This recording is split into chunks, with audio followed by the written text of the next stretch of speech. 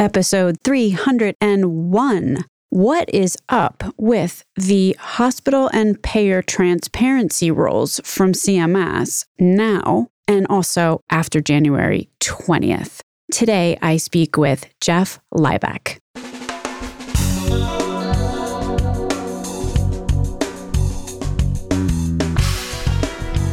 American healthcare entrepreneurs and executives you want to know. Talking. Relentlessly seeking value. 3 transparency rules have come out of CMS in the past months. My guest today, Jeff Liebeck, calls these 3 rules 3 steps on a ladder. They build on each other. The first rule was announced last year, and it was for hospitals to post their charge masters. You could consider this a baseline step. It's not really all that useful in practice, as many discovered. The next step on the ladder, which is coming out on 1/1/21, providers, hospitals, for all services have to post a machine-readable file, all of their negotiated rates for all service categories. They also have to post a shoppable service file and or some kind of patient estimator tool so patients can estimate the cost of the most shopped services. Then there's the payer rule. This is more comprehensive than the provider rule, and the payers have some extra time. Actually, they have an extra year till 1/1/22, but basically payers have to comply at a higher level. They have to allow price shopping across all sites of care. My guest today, Jeff Liebeck, is a director with Guidehouse in the healthcare practice. He focuses on how healthcare services are priced and paid for, working with a lot of payers and providers. Thus, he is the perfect person to discuss these transparency rules with because of his deep knowledge of payers and provider contracting, and also how pricing impacts patients, employers, and stakeholders across the industry. Jeff and I get into these 3 transparency rules and their likely impact, and also kind of their philosophical underpinnings. We also talk about what might happen with them under a Biden administration. After our conversation, I started to think about these transparency rules in the broader context of what's going on in the healthcare marketplace. There's kind of like a constellation of market factors. And these market factors increasingly seem to be necessitating hospitals and ambulatory practices to really differentiate themselves in ways that employers and patients/consumers care about. I mean, these CMS transparency rules for payers and hospitals are but one thing that is going on. But these rules ultimately mean that it's easier for patients and employers to price shop. It also makes it easier for employers to narrow their networks and exclude providers. Consider this impact and then think about how that fits with the ONC-TEFCA rule. So that ONC-TEFCA rule means that it's going to be a less effective tactic to prevent network leakage by hoarding patient data. So if patient data is portable, patients can seek out the best care provider without the friction of, some kind of PHI transfer. Okay, so now prices are available because of the transparency rule, and patients can walk more easily because of the TEFCA rule. So, these 2 together could be a forceful combination. We also have the rise of consumerism. I just saw a study the other day, kind of validating that consumers are voting with their feet if a provider does not meet the quality of care or the supportive patient experience that they believe could be found elsewhere. And add to that, the at-risk PCPs cropping up in various concentrations across the country. But then also you've got payers buying PCPs. And what that means is that you get these PCPs who control the referral flow. And they're taking an active interest in the downstream costs and population outcomes of specialists in their referral networks. So you got specialists who maybe lack processes to minimize inappropriate care or who do not deliver consistently high patient experiences and outcomes. They could easily get excluded from those referral flows. So you take all these things together, the transparency, the ONC-TEFCA rule, consumerism, and the disruption of certain referral flows.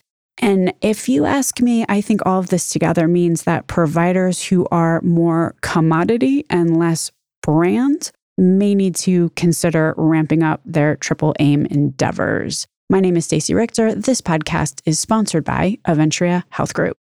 Jeff Lieback, welcome to Relentless Health Value. Thank you for having me. So today we are going to talk about the transparency rules, which are coming fast and furiously out of CMS these days. There are three. There's two hospital rules that are afoot relative to transparency. The first one went into effect, I believe it was last year, and had to do with releasing charge masters. Everybody agreed it was fairly unusable in the format that they were posted in, as well as the fact that what does a charge master tell you really, other than their incredibly high prices that everyone says they discount. So now we're talking about the rule that goes into effect on January 1st, 2021. And that one has two bits to it, if I'm understanding correctly. What are those two bits? Correct. Those two pieces are, one, an all services file that requires hospitals to post every item in service, much like the charge master. But instead of just the price, they're required to post their negotiated rate with payers. The second part of that is a more consumer-directed file that includes 300 shoppable services. And hospitals can either post that using a shoppable service file or a patient estimator tool that many hospitals have been using to meet this requirement. Just understanding the first bit, and I guess this probably overlaps into the second as well. When you say all payers, I mean basically any deal that hospital health system has made with pretty much any payer, be that the typical one that you're thinking about, like for example, one of the BUCAs, Blue Cross United, Cigna, Aetna, Humana, Anthem, or maybe they made a direct contract with an employer. Like, does that fall into that? Yes. So any price that is negotiated with a payer, with an employer, even the third-party payers that you don't immediately think of, your multi-plans and other contracted rates, any negotiated rate by the letter of the rule is required to be disclosed. And that's one area that through a lot of our discussions with providers, they're struggling as to where to draw the line, because many hospitals have hundreds and hundreds of different contracted rates. And so you can see how the administrative burden of this rule kind of multiplies upon itself with every incremental payer and product and rate that a hospital would need to publish. Yeah, I could see that they pretty much have to go through their filing cabinets, and any document that had somebody else's signature on it, they're like, do we post this? Exactly. And so because there isn't a threshold that says, your top 5 payers or your top 90% of revenue, there's really a judgment call that a lot of hospitals are having to make to say, where do I draw the line? There's a third transparency rule that came out, not for hospitals, but this one is for payers. And this was just recently. What about that one? Yeah, hot off the presses here. So the payer rule is a lot more comprehensive, whereas the hospital rule is just focused on hospitals posting their hospital-based rates. The payer rules are really designed for the payers to create tools for all of their rates to be able to be compared between sites of service, so physician, ambulatory surgery centers, hospitals, and other rates, and be able to compare them across types of service by code, and really to try and create a more dynamic and patient-facing tool. So the payers are given a little bit more time, while hospitals are required for their compliance to be by January of 2021. The payers have well into 2022 to complete their compliance. I'm assuming, based on what you're saying, there's going to be some overlap there. The hospital rules that are posted should very well match the payer ones for that particular institution, right? Yes. The most interesting thing to me is that there's going to be about a year to 18 months where hospitals are posting a lot of different information related to their machine-readable files. And then the payers are going to come out and have a much more standardized approach because of the requirements being a little more stringent, but a lot more robust. In a lot of ways, I think the next 18 months are going to be the kind of the Wild West of compliance, where we're going to see a lot of different interpretations on the hospital side. You're going to have 5,000 different implementation files across the country. And you're saying that because there's fewer payers than health systems, hospitals? There's fewer payers. And if the payers are required to post everything about all providers, it becomes a lot easier to get your single source of truth from the payers. This is a transparency of the estimate, not necessarily transparency of the ultimate cost that anyone is beholden to adhere to. Like a hospital still could say, oh, well, I know we posted that up on our portal, patient or employer or whoever's looking at this, but, you needed something else. So therefore, that's why we didn't adhere to the price that we posted. Correct. And that's why I think this will be the most useful for those shoppable services that have a much more narrow range of variation. So, your CT scans, your MRIs, your, truly shoppable services where you're getting a certain service that corresponds to a certain CPT code. And there's not multiple procedures or a lengthy stay or that opportunity for a lot of variation to come into play. We've seen payers already have price estimators related to these, with various utilization of those tools. I anticipate that being where those apples to apples comparisons are going to be the most helpful. I think that we're seeing a lot of room for different interpretations of how those estimates are going to be generated. And the letter of the rule isn't 100% clear on whether a hospital needs to just post its base rate and say, for that inpatient stay, you're getting a per diem and a percent charge, or calculate that estimate based on a typical stay. So I think we're going to see some variation in how different hospitals handle developing those estimates and meeting the rule, especially as it relates to the more complex procedures with the higher dollar figures. We should have said spoiler alert before your answer, because my next question there was going to be, how does CMS intend that this is going to be used?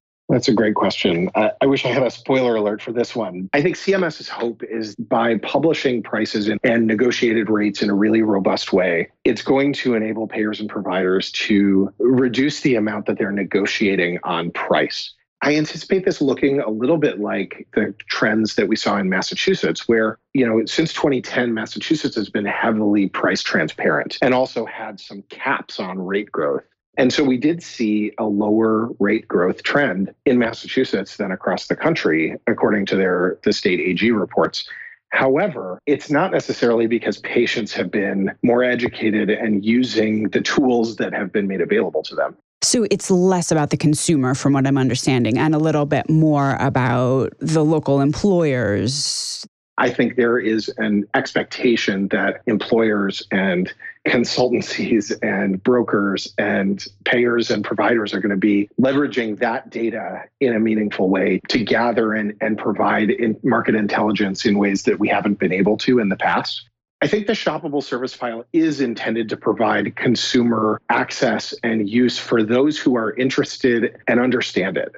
I think that population remains fairly small. My hope is that providers and payers and other stakeholders take the opportunity to see that now that these tools are available, invest in that patient education and increase the utilization of these tools that patients can use. We'll see how that bears out. Yeah, there was that work that was done by Zach Cooper that found that the average patient drives by 3 lower cost MRI machines on their way to get to the one that they ultimately use.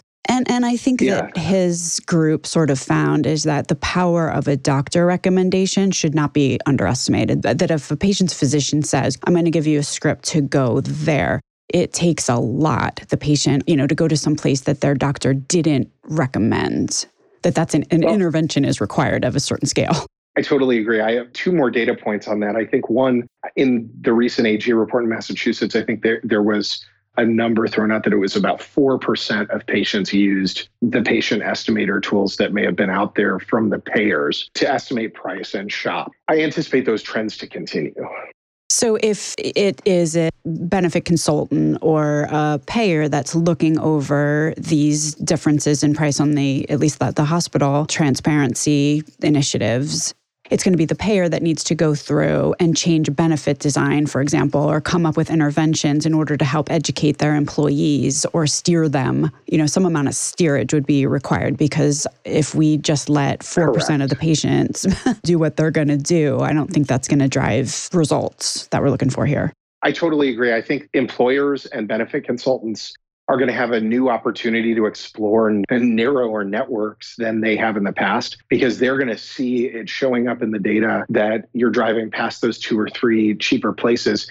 And now they're actually going to know the contracted rates that they're paying for those procedures and what the alternatives are. So I anticipate employers having a newfound power here that if they're willing to exercise and willing to push their networks a little bit narrower, and I think payers will have an opportunity to provide patients with more proactive knowledge of what their expenses would be and to do that active steerage. Yes, they have been able to do in the past, but because this data will be more out there, I think it'll be really interesting to me to see how the startup and tech-based environment takes this data and uses it to create more consumer-oriented tools. So to me, that's an innovation story that I'm really interested in seeing how it plays out.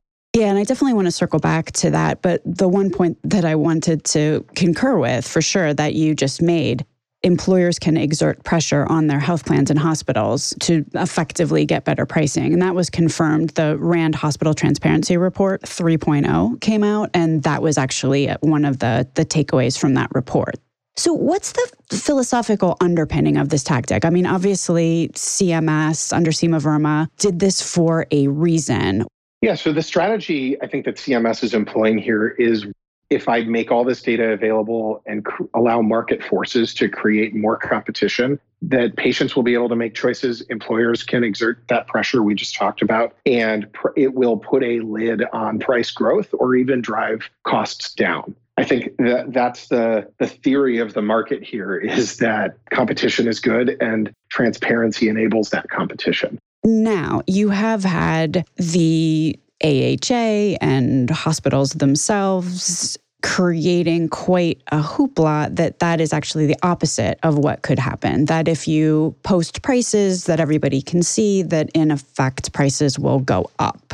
I think that what we see and what we will see is that there's a lot of price variation. There are hospitals and markets where the low payer and the high payer and the low provider and the high provider may be 50 to 100% off. They may be double the high payer and provider versus the low payer and provider. So I do think that this data will enable some of those underpaid, underpriced hospitals, as they might say, or the payers that are paying the really high rates, to be able to make a case to those in their markets to say, we ought to be paid more like the market median. And so I do expect some low reimbursed hospitals to be making an argument that they ought to get paid more. How much success they'll have in doing that, remains to be seen.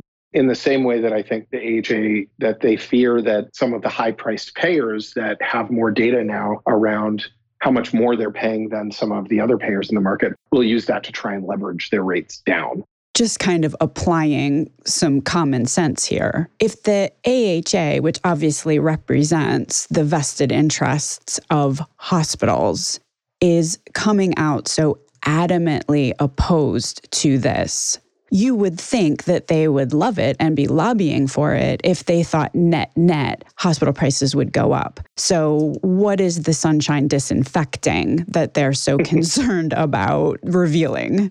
Yeah, I think that there's really two different parts to their objection. I think one is certainly there are concerns of rates going down and this initiating that price competition or race to the bottom that we often hear about in pricing strategy discussions, not just in healthcare, but more broadly. So I do think that's at the root of some of their concern. I also think that their commentary on the administrative burden and the challenges in implementing this in the timeline and certainly amid other challenges that hospitals are dealing with, in the pandemic and others, I think are a part of their opposition to it. And the administrative burden is real. We're seeing that in helping hospitals trying to become compliant. And so I think their opposition is viewful. But I think your point and the skepticism of the AHA's arguments has been concurred with in the federal courts that have struck down their opposition. I think largely transparency is a train kind of coming down the track that I don't think it's going to be stopped. Whether providers win in their appeal, which doesn't seem very likely, the payers are going to be able to post this with their rule. And I think in the next 18 months, this data is going to be becoming part of the mainstream in a way that it hasn't in the past. If we're assuming a race to the bottom, then what is implied in that is that not only do prices go down, but also the quality of care goes down as well. That's typically what is implied by, race to the bottom. It is kind of interesting that what we're comparing here is price in the absence of any kind of quality or outcome conversation. We're not measuring value, we're measuring cost. Yeah, and I think having standardized measures of quality, and this is a whole different topic for another podcast on quality metrics, and I'm sure something you've covered and will continue to.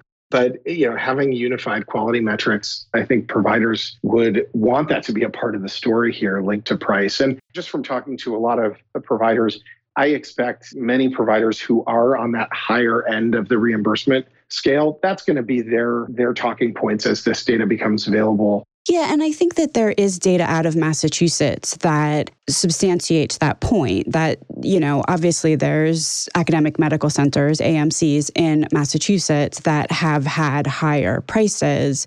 And those prices have not necessarily been impacted a whole lot by having any sort of transparency into those prices, that their quality story is substantial enough to withstand any price pressure. Not just the quality story, but actually the patient choice story. And that over the years, patients have continued to gravitate toward those higher cost and presumably higher quality institutions. They're choosing with their feet. And so the share of volume that's gone to those higher priced institutions has gone up over the last 5 years in Massachusetts. Definitely sounds like hospitals that have a brand, that have invested in at least the perception of high caliber care, are the ones that will be able to withstand price pressures quite a bit better than those who are, have managed to commoditize themselves, however that transpired. Absolutely. And I think commoditize is a word we're going to hear a lot more. What are those, even for a high quality, high value institution, is the value of the MRI or the CT scan that I'm getting from them that much more than the open MRI that might be in an old bookstore that's, that they took over in the strip mall? And I think that's one of the complicating factors is, yes, it's the physician referrals, and it's also the data and the medical records and how transportable is my medical record. So I'm going to ask you a question, Jeff. I'm not sure if you've been paying attention to the news, but there was an election the other day. Really? Yeah. I mean, I can understand how you might have missed it. Do you feel like the Democratic leadership that will be assuming office in January, are they going to reverse this transparency stuff? So if anyone is opposed to it, your guidance would be just wait till January because probably it's going to go away. I don't anticipate them reversing it. We haven't heard that from Democrats in the lead up to the election. Obviously, the Democrats have been focused on healthcare, but their focus has been on access and insurance and coverage and building on, and especially, with President-elect Biden, building on the Affordable Care Act and some of the provisions, which, by the way, the transparency provisions we're talking about here were actually originated in the Affordable Care Act. So despite it being a Republican administration that's driving this forward, they are actually building upon those provisions that were in the Affordable Care Act. But politically, I don't anticipate the Democrats making it a priority to undermine transparency. However, I do think there is a different theory of change that the Democrats have demonstrated during the Obama administration. And I anticipate CMS under a Biden administration moving back toward investment in value-based care and focusing on access and delivery and aligning incentives in that way, and not using price as the primary lever of driving down costs. So again, I don't anticipate a massive halt to the presses on the rule. Let me ask you this. What do providers, so if I just polled your average provider across the country, one of these hospitals that has been impacted by or is subject to the CMS transparency rule. Now, all of a sudden, we've got the payer one that came out. So is there Schadenfreude? You know what I'm saying? Like, haha, well, now you too. I think the first thing that providers would say is, wait a second, why didn't they get until 2022? And I have to do it by January 21 with a pandemic that I'm continuing to deal with. So that's the first thing we hear from the providers is, wait, why did they get so much more time than we do? I think the second is, okay, even if I'm not compliant or if things are changing, this data is going to be coming out. So I need to get ready. Whether or not the provider rule gets overturned in court or whether I end up paying the fine or have challenges, this data is going to be out there. So I need a strategy to help figure out what's going to happen when my prices are out there. How do I compete? How do I defend them? How do I drive values? And maybe there's an opportunity for partnership down the road, because as they look down the road at opportunities for reducing the administrative burden, it doesn't make a lot of sense for payers and providers to both have to present some of the same exact data to the public in different ways on different websites. And so to me, there's an opportunity for partnership and efficiency there that if and when these timelines line up, I could see payers offering it as a benefit to providers to help them generate these files in a really rapid way, or help them create a tool that aligns with their expertise in data management. If we're thinking about this payer rule now, I think if I'm an employer, I'd be super interested to know what the different payer contracts were with hospitals in my area that I knew for a fact I had a lot of my members going to.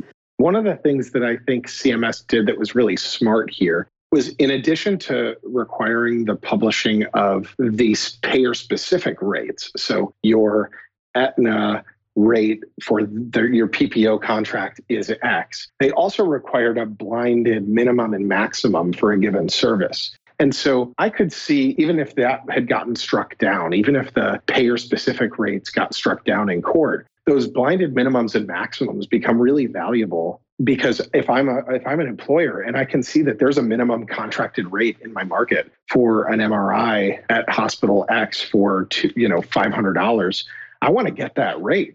I want to know who's getting that rate and what do I have to do to get the $500 rate instead of my rate, which is $1,500. So I think it's going to, when employers start to see the potential savings that's out there, and if I'm a benefit consultant or even a payer, I'm going to look at what are those minimum rates and how do I begin to get those. That's really going to be the pressure point for large employers in markets, I think, an opportunity for them.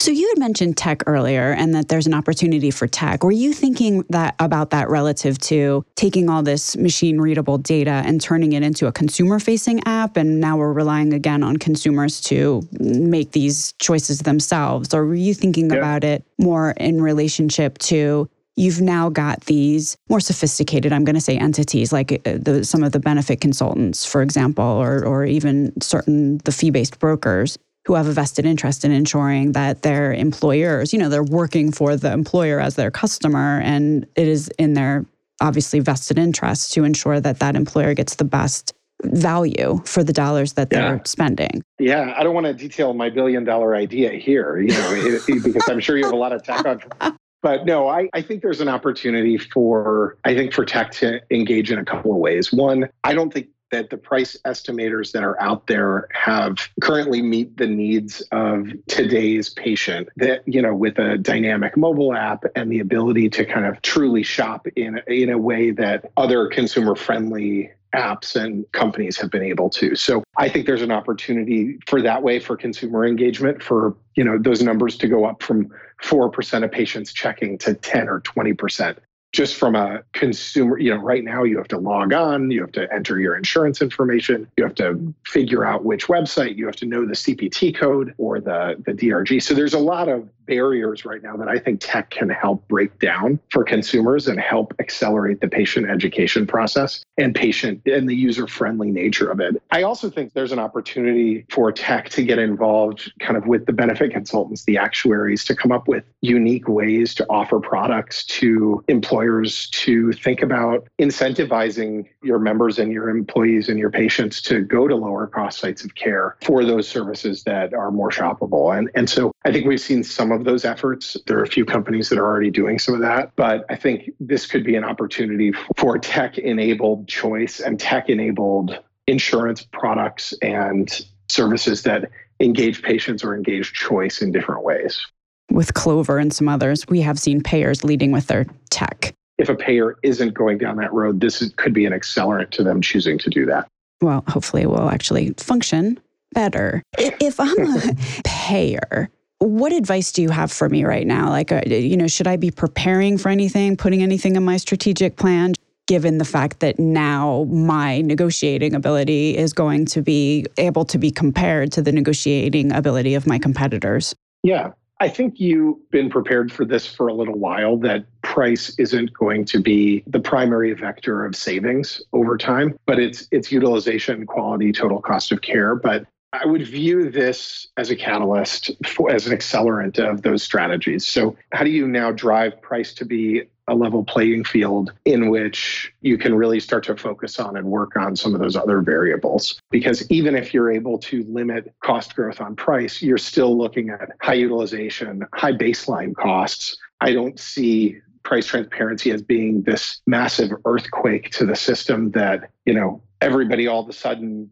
goes and gets the exact same price for the exact same service. I think this is, if I'm a payer, I'm thinking about, how do I use this as a launching point for driving down cost of care in other ways? The other points of value start to take on a increasing importance. Let me just confirm one thing. What CMS is demanding, become transparent, is not the discount. It's not the percentage off. It is the actual final price. I do anticipate seeing a lot of variation in how hospitals post some of this information from the different files because of some of the ambiguity in the rule and how it's out there. But I anticipate most hospitals posting on their shoppable service file, colonoscopy is $3,000 for your Blue Cross PPO plan. But even in the machine-readable version, it's the actual price. It's not the discount off of, someone said this on LinkedIn, I thought it was great. What's the discount off of Infinity? Right. Well, and for contracts that are a discount off of charges, we anticipate hospitals are going to be doing that math for you. For charge code X, if you get a 40% discount off of charges, you're going to see on the same file the charge is $1,000 and your reimbursement amount, your negotiated rate is $600 because you get 40% discount or 60% of charges. What did I forget to ask you, my friend? You didn't dig in too much to my $1 billion idea, so I'll keep that one for next time. But there's a lot of opportunity here for partnerships. This really tests hospitals right now in a way to provide tech-enabled solutions and data to patients. And that's an area that hospitals struggle in many ways with that as an area of expertise. And so to me, there's a lot of opportunities for partnership here and for consumer engagement to be a new muscle that hospitals are building, to this being an accelerant to them investing in that. So that to me is probably the biggest thing that's going to come out of this, is hospitals trying to focus on really understanding how patient financial literacy and driving that up. And I think payers are going to be launching toward that in 2022, as they have been on that journey for quite some time. So I'm really interested in seeing what kind of partnerships come out of this. And do you mean partnerships, or do you mean vertical integration resulting in captive populations? I don't know. Could be both. But I think true partnerships to start. But that'll remain to be seen. So if someone is interested in hearing more about your $1 billion idea and or the other work that you are doing, Jeff, where could they find out more information? They can reach out to me directly at jeff.lieback@guidehouse.com, or they can connect with me on LinkedIn or on Twitter. Jeff Lieback, thank you so much for being on Relentless Health Value today. Thank you for having me. Links to everything discussed on the program today can be found at relentlesshealthvalue.com. If you visit the website, relentlesshealthvalue.com, you will also find a complete listing of all of the shows that we have published thus far with leading entrepreneurs and executives in the healthcare space today. Another cool feature is, you can subscribe to the show so that every week the episode is automatically sent to you, so you don't have to remember to go to the website to download it. Thanks so much for listening.